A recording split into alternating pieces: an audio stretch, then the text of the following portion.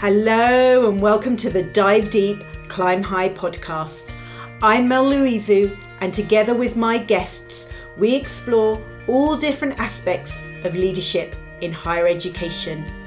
With inspiring stories, practical tips, and a little bit of fishiness, this show will help you dive deep into the leader you are and climb high, unleashing your power and potential.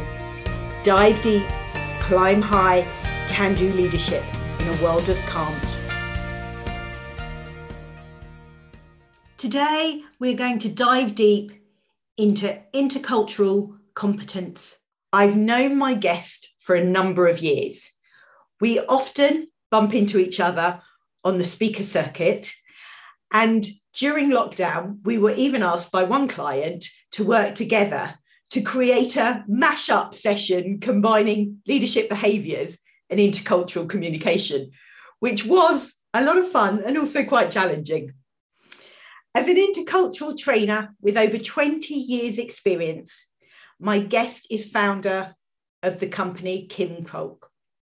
She works extensively in the UK higher education sector, but she has a range of other clients as well, including Warner Brothers and the Premier League. It is my great pleasure to introduce Jo Bloxham. Oh, thank you very much. What a lovely, warm, positive, very Mel-like greeting that is. Thank you very much for inviting me in. You're very welcome. How are you today? I'm good, thank you. Been very busy February, but I'm still good, still alive, still here. Brilliant. That's what we like to hear. So I know that your speciality is intercultural communication. So I guess for the listeners out there that don't know you, perhaps you could give them a potted history of how you come to do what you do. Okay, so I guess it's a bit odd in that I started off life in a pretty culturally homogenous home county town. Maybe that was why I needed to escape. As a very young child, I was very sort of inquisitive, was always kind of destined probably to go somewhere different. And yes, so there was a kind of hunger there. But so I did a bit of traveling, quite young, Palestine, Egypt, a few places like that. But I guess really for me, the sort of point where I started to think that this was the sort of job that I might want to work in was when I first went to live in China in the mid-90s. And it was an amazing experience, of course, being somewhere very different to where I'd grown up. But I think also I had the most amazing students, amazing colleagues, particularly my Dean of English was like a cultural mentor who would sit with me for hours and try and explain things. And when I didn't understand things, I could just phone him up and say, I don't know what's going on. Can you tell me? I'm not getting it. And he would, take the time and have the patience to explain it to me, which I always think was incredible because he hadn't really travelled himself outside of China, and he'd looked after a couple of foreign teachers before me, but he had these just incredible ways of helping me understand what was going on. So I think that was a very fertile place to kind of start learning about intercultural relationships. And then I came back from China really motivated to work somewhere in a field that would help people understand each other. I'd gone out with lots of preconceptions to China. Clearly, people had preconceptions of Westerners, and it just seemed crazy that we were so ignorant of each other. So I thought, actually, this is really what I want to do. Don't know what this job's called. I didn't really quite know what that would be. Turns out that's what it is. It's sort of being an intercultural learner or consultant, whatever you want to call me. So yeah, that was the sort of starting point for it. And when I came back to the UK after being in China, there was this weird thing where I opened up the newspaper and this sort of dream job just kind of shone out with gold rays from the newspaper. And it was to work on a brand new international youth exchange programme that VSO were running with the Prince's Trust and British Council, which was basically getting lots of different types of UK young people together with lots of different types of people from, say, Nigeria, Ghana, Sri Lanka, Thailand, and squashing them together for 6 months on an intense volunteering and learning programme. And I sort of gradually moved through being with young people and facilitating on the ground to being in charge of the sort of training and development. So that was 5 years of watching very intense intercultural dynamics. So everybody on the programme had a partner. including us as staff. We all had a partner in Ghana, a partner in Sri Lanka. So everything we had to do, we couldn't avoid any of those difficult issues. And it meant we would watch team dynamics for months and months progress, deteriorate, be amazing. So that was an amazing stepping board to the job I do now. So I guess that's how I landed here as an intercultural trainer. Sometimes mistaken as an agricultural trainer when I'm at conferences. People don't know quite what that job is. It's a bit niche. So I have to enunciate quite clearly. So yeah, that's how I got to be an intercultural trainer. Fantastic. And so I know that much of your work now is in the university sector, and we've had conversations about this, haven't we? How often we see that these skills are skills that are needed by frontline staff, the people that are interacting with students. And yet there's a real need for leaders, managers to look at the work that you do and see how they can bring that into their teams and the benefits that there would be from that. So what are your thoughts around that? Yeah, I think there are some really interesting misconceptions about who needs to have intercultural competence. I think, if you're talking about, people that sit on the front line, like a reception desk at the university at an information point, people get that quite quickly. But I think sometimes if people say to me, oh, where are you working today? And usually now it's on Zoom, but sometimes it's face-to-face, and it used to be face-to-face. And I'll say, oh, I'm working with a bunch of university domestic assistants or cleaners. People are like, well, what are the intercultural issues there? And of course, anyone who's worked in this space knows that everything's cultural. If you're cleaning up after people's messes, you're daily interacting with students, you're trying to get into their rooms and out in a respectful way. All of that has intercultural issues involved. And I think also probably a lot of our workshops are done with what people would call frontline staff, either academics who are in class trying to manage very different expectations of what a classroom's like, or it might be mental health advisors, or so we're often working with frontline staff. But I think it is a massive issue for our managers and our leaders as well. I mean, it's our higher education leaders that are setting the visions out for our university. And if we want to be inclusive places, if we want our students to be global graduates in the truest sense, who are ready for that world, that we're so intermingled now as human beings, the leaders are the ones that are setting out that vision and enabling that to happen. So I think it's absolutely something leaders have to understand. And it's absolutely something managers have to understand. We know that staff at universities are incredibly diverse, much like our health sector staff. So, usually the figures for academic staff, 25% of those will not be British. So if we don't have managers who can work well with that diversity, we're losing something quite big. Of course, I would say that because it's what I do. I'm probably a bit biased, but I do think it's a core set of competencies that everybody needs to have: leader, manager, frontline worker, whoever you are. You need it to be a good neighbour. You need it to be a good friend. You need it. That's the summary. You absolutely do. And you've recently been involved with the University of Birmingham around cultural competencies and bringing that more into the workplace. What sort of things did you uncover whilst you were doing that work? Yeah, those were really interesting. So I was invited in just to help support with one particular part of that, which was to run some focus groups. So the research is really looking at how employers value intercultural competence in the workplace, but particularly what do second generation migrants contribute to the workplace? So people whose parents were kind of born somewhere else. So it was really, really interesting. We had quite a diverse group of people coming to those focus groups. And I think one of the standout things for me was really about how much, if you are second generation or you're a minoritized group more broadly, that sometimes you can't always bring your whole self into the workplace. I think that's a really interesting thing for us all to reflect on. And I guess that echoes other research that has come out, I think way back in about 2009, the NUS were talking to Black students in UK universities and asking them about their experiences. And I think it was something really shocking, like a third of those students didn't feel they could bring Black perspectives into the classroom. And it starts really making you think, we can have the visions, we can have the kind of rhetoric for our organisations, but when we're actually talking to people on the ground, do they feel they can bring their whole selves to work? Can they challenge things? Can they contribute their ideas? Now, you and I, we've all read the research that shows us that diverse teams are kind of super powerful because they can help you avoid risks. They can help you be much more creative.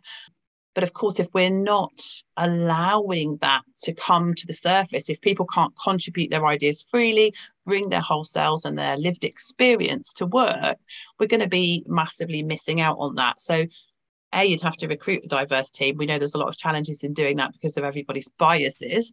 And then when you have that team together, you've got to make sure that people feel that they belong, that their voices count, and about how we listen and all of that stuff. So I think there was lots of stuff that came out of those focus groups, and I'm not clever enough to be analysing all that. I'm letting the academics do all of that. So I'm really interested to see how they pull out some of the stuff that came out of those focus groups. It'll be really, really interesting.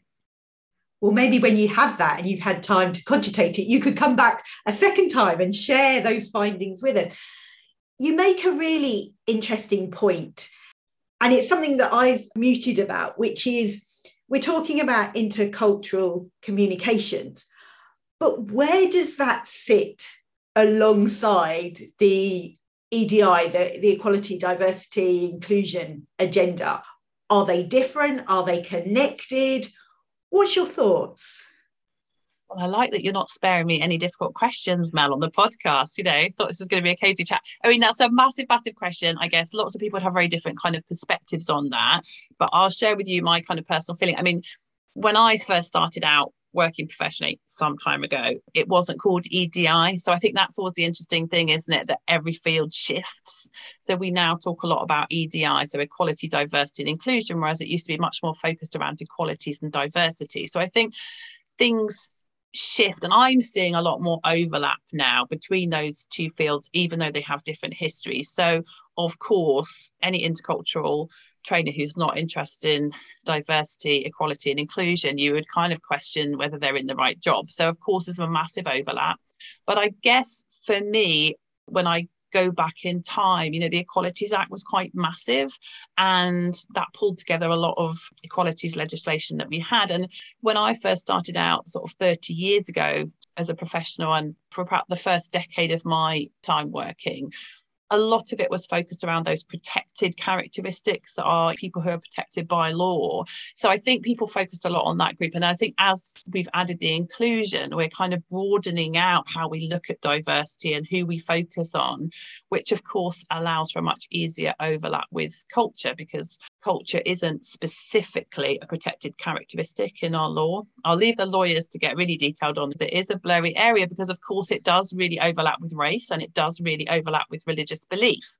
But if you look at any sort of guidance on the equalities legislation, you never see a case study about culture. It's always about race. It's always about kind of religious belief, in my experience.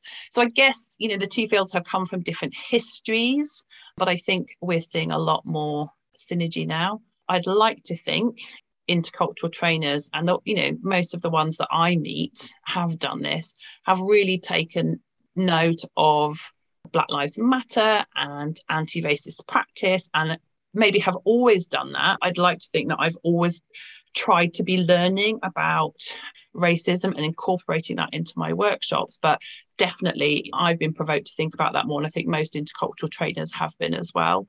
Of course, there are still intercultural trainers who perhaps sit outside of that Venn diagram. I did go to one slightly toe curling session once. I have learned a lot about my own culture. I've learned a lot about different African and Asian communities. I'm not very hot on European cultures. So I went along to a local session being run for local business people on working with people from Italy. I don't think it was actually phrased as politely as that. And it was like all Italians are like this all the time, and this is how you work with them, and this is what you do. And obviously that's really counterproductive. It doesn't take into account any sort of intersectionality. What about north-south divide in Italy? What about regional stuff? What about all the other rich things that make us human beings? So there's really exciting things around how we can be working to support each other. So I went to a lecture a couple of years ago by Dr. Perry Hinton, who talked about unconscious bias and how we might know that we're racist, but then where do we go with that? How far will that take us? And he was saying, intercultural trainers are always talking about how our environments kind of influence us. We grow up in soups. So if we can understand how we've all grown up in racist soup, we will have a better chance of getting rid of those racist practices because we know where they're coming from. We know what's affecting our mindset. So yeah, I think it is a really interesting space. I'll stop there, but obviously there's a lot more to talk about. I don't want to take up the whole podcast ranting, but there is, and I just had to throw that question in there because I think it is. I think it's very real as the EDI agenda is becoming more and more prominent. Then how does that fit? But I think I've had conversations around both of these topics, and I think the thing that I take from it is that at the heart of both of these, it's about being inclusive, being respectful of people as individuals, and recognizing that they are not just what they do on their job description. They are far more than that. And that whole idea of sweeping generalizations is really unhelpful. And as you were talking about the Italians, it did make me chuckle because my dad is Greek Cypriot. So I can't tell you the number of times as I was growing up, it was like, oh, does he run a fish and chip shop? It's like, no, he's a professor of computer science. I think that's slightly different. Yes. Yes, I've heard conversations like that. When I worked on the youth exchange program, I'm not going to name any names, but somebody in working in was like, yeah, I really need some African drummers. I was kind of like, we've got a biomedicine student. We've got it's like, yeah, let's not go there. No, let's not. So the work that you've been doing with frontline teams, if there was something that somebody is listening to this and saying, do you know what, I really want to embrace the intercultural competencies of my team, how would you suggest they start that journey? Where would you suggest they go? So I think if we want to be building intercultural teams, then we need to think about that right from the beginning. So I think a lot of the time people think the only thing you can do is to bring somebody in to do some training. But of course, if you can think about it really early on in terms of your recruitment, you've already got a really diverse set of people that you're working with that can kind of create some of that magic right from the beginning. And obviously a lot of people have gained a lot of intercultural competence by having or multicultural families, etc. So I think all of that's really important at the beginning, and I just sort of say that because I think sometimes that gets neglected. And then I think it is around what kind of environment do you have? Are there opportunities for people to be learning from each other?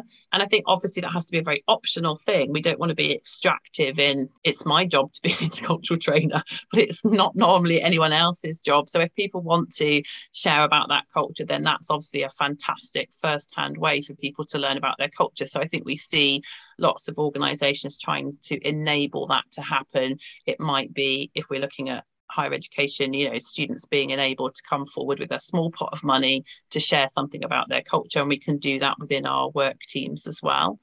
And then I guess none of us are ever going to be perfectly intercultural competent. I know you always laugh when I say, I'll be dead before I'm perfectly interculturally competent. There's too much to learn. We've always got to learn a lot about ourselves and everybody else. And so I think there's always an opportunity to give people space to improve their skills. So most workshops that I'm running, I'm not teaching people things from ground zero because, of course, people have been knocking around with human beings the whole time they've been on planet Earth, and therefore they'll have been learning about diversity.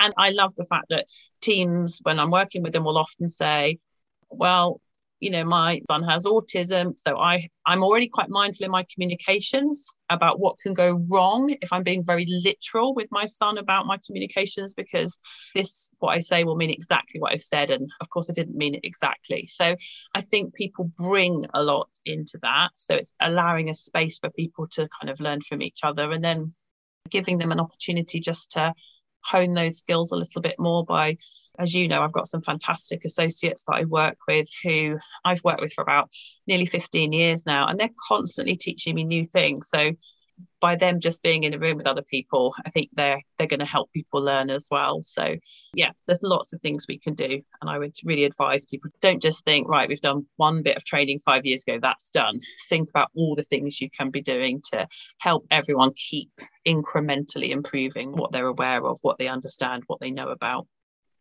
Absolutely. I have one client at the moment, a university client, and during lockdown, they launched a newsletter. And I'm very fortunate because they include me on the circulation list. And they have a culturally diverse team. And it is so interesting because the newsletter was coming out weekly, it now comes out monthly. But every time I read it, I learn something new about a different culture, a different group of people, a different celebration, all of those things. And I think it's a marvelous way that is very inclusive. And you're learning without even knowing it. And I think something as simple as a newsletter, we can focus again on the job that people do, but actually let's get behind that and let's see what makes us all fascinatingly different and beautiful. I think there's so many ways that people bring that stuff. So I've worked with someone who worked in student accommodation who does the night shift. They basically love gaming. So they've been able to connect with their students who also like gaming. It doesn't matter what country you're from, you've got that thing in common. So they've been able to kind of create intercultural conversations from an interest in gaming. Now I'm never going to do that.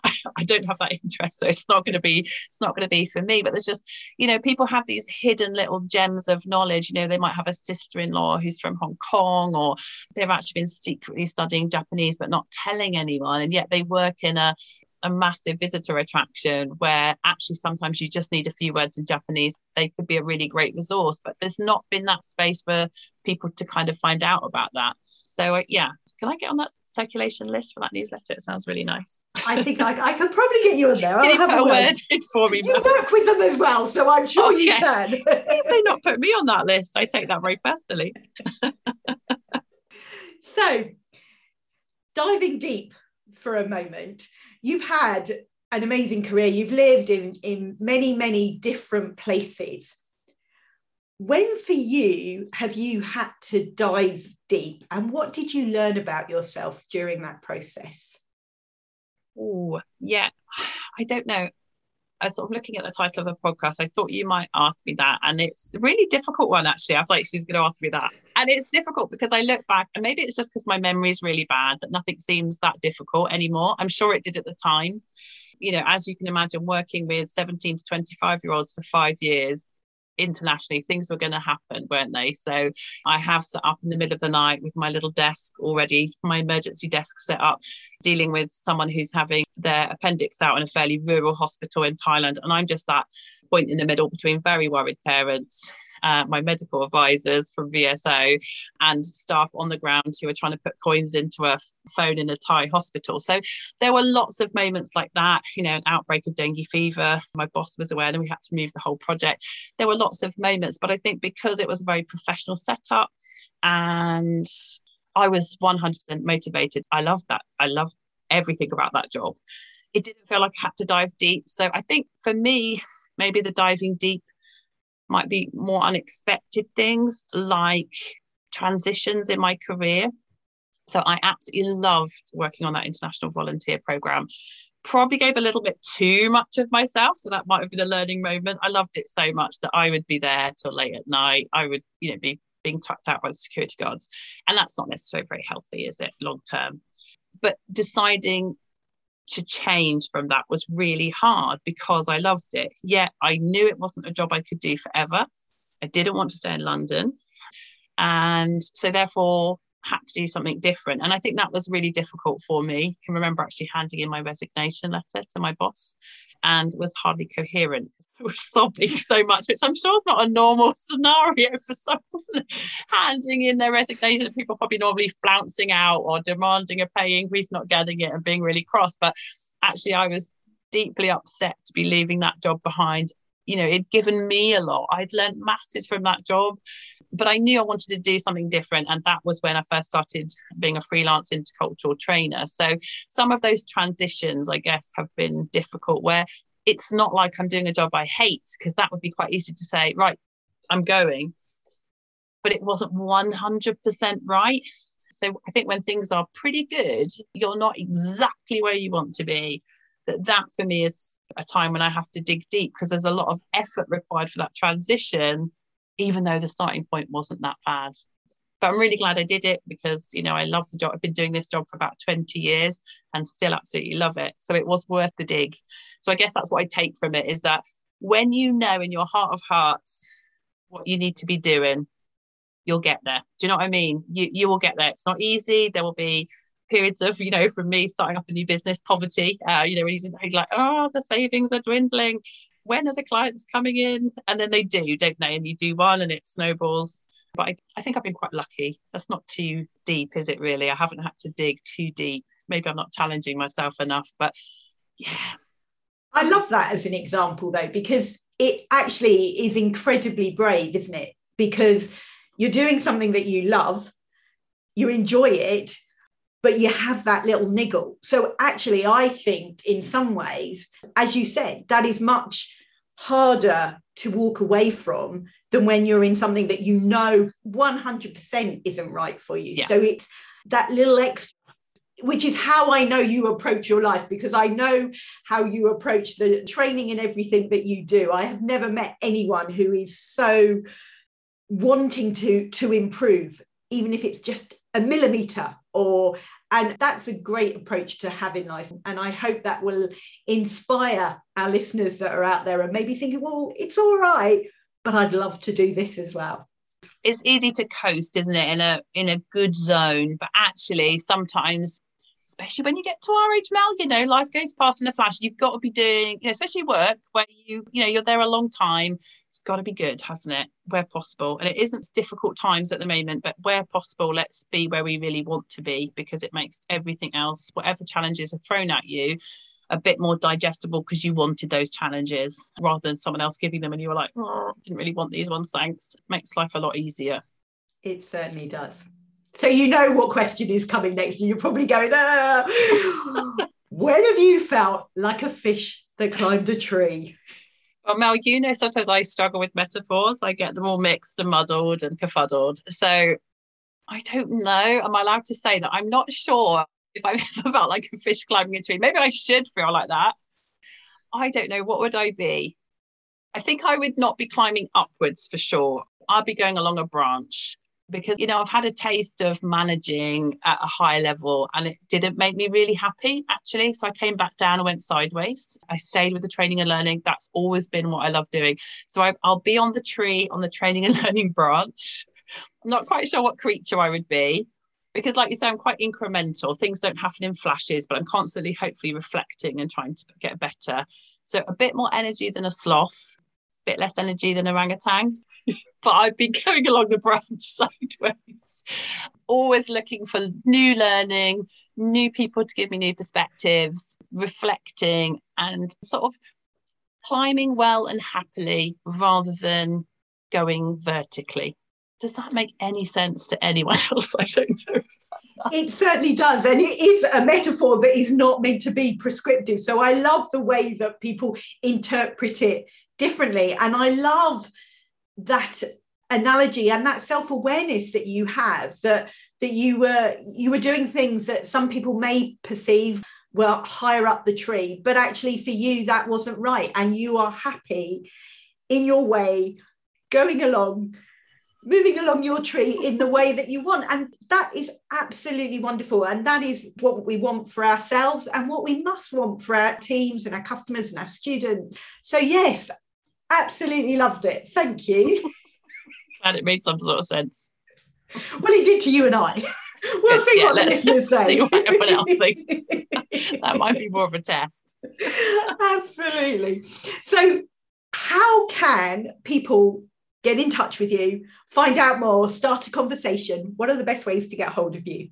Okay, so probably I hang out quite a bit on Twitter. So on my social media front, Twitter is probably where I am most often. So I'm at Kinfolk Jo, and it's a kind of Norse spelling of kin. So it's Kyn folk, kinfolk. So at KinfolkJo for Twitter and Instagram. Instagram tends to just be a place I put things that are pretty. I want to just share them with the world. So that's on Instagram. And then, of course, I'm on LinkedIn. I guess that's usually the territory that we're kind of supposed to live in. But I think sometimes I'm probably a bit more of a Twitter person. And then, of course, email, website. We do have a very occasional mailing list if people jump on the website, which is kinfolk.com. It might be 1 a year, 2 a year. Comes out at random times when I've got some time to put some thoughts to paper. See, it's always a surprise when you'll get the Kinfolk newsletter, but you'll never get, hopefully, too many. Yeah, so that's probably the best way to contact me. Pigeon, letter, anything else, fine too. Fantastic. I will make sure that all of those links go in the show notes. And as always, it's such a blast talking to you. I hope our listeners have enjoyed our conversation as much as I have, and I always do. So to close out the show, Jo, what final words of wisdom would you like to share today? Okay. Well, one I always say to my kids, which is about try and set your own agenda. Don't just react to other people's, is, if somebody throws you a ball, you don't have to catch it. And I've always loved that one, because I think it's so easy to think. People sometimes present, you don't know, do you want choice A or choice B? And you're like, actually, there's a lot of other letters of the alphabet. I don't want A or B. I want something else. So that's a general kind of one for life that I quite like. And then I guess I should finish with something intercultural. So I'll just pick out 2, which is people are not like you. So I think often people have a very good intention and say to me on courses, I just try to treat everyone else like I want to be treated. And we've all grown up with those in lots of different cultures. There's that kind of idea. But of course, everyone isn't like you. I've grown up in a white skin. So actually, I have to appreciate that if I'd grown up in a different colour skin, people's experiences have been very different. And I won't know about that entirely. I can try to learn about it, but I won't know about it entirely. So I think remembering that people truly are different to you. So you can't just do to people what you want done to you. That's not enough, actually. You have to do what works for them as well. So that would be one. And I guess the other one that I often say is just mix up your inputs, your connections, diversify what you read, what you watch, who you follow on social media. Don't go into a networking session and sit with the person that looks most like you. Challenge yourself to sit with someone who might be very different to you. Actually, you'll find you've probably got loads in common, because we're often just judging on visible difference. But just try and diversify your connections in life. And it is really enriching. I eat better because I've done that, because I've allowed more food inputs into my life, different lunch options. I am not restricted to a meal deal, Mel. I am liberated from that. So I think, whatever it is that you do, if you read, if you watch films, just diversify that. And it really does pay dividends for enhancing your intercultural competence. Thank you for listening to this week's episode of the Dive Deep, Climb High podcast with me, Mel Louisu. To help build our community of leadership listeners, please leave me an Apple Podcast 5-star review. Remember, our fishy adventure doesn't have to end here. Connect with me on LinkedIn, Instagram and Twitter. Links are in the show notes. Dive deep, climb high, can do leadership in a world of can't.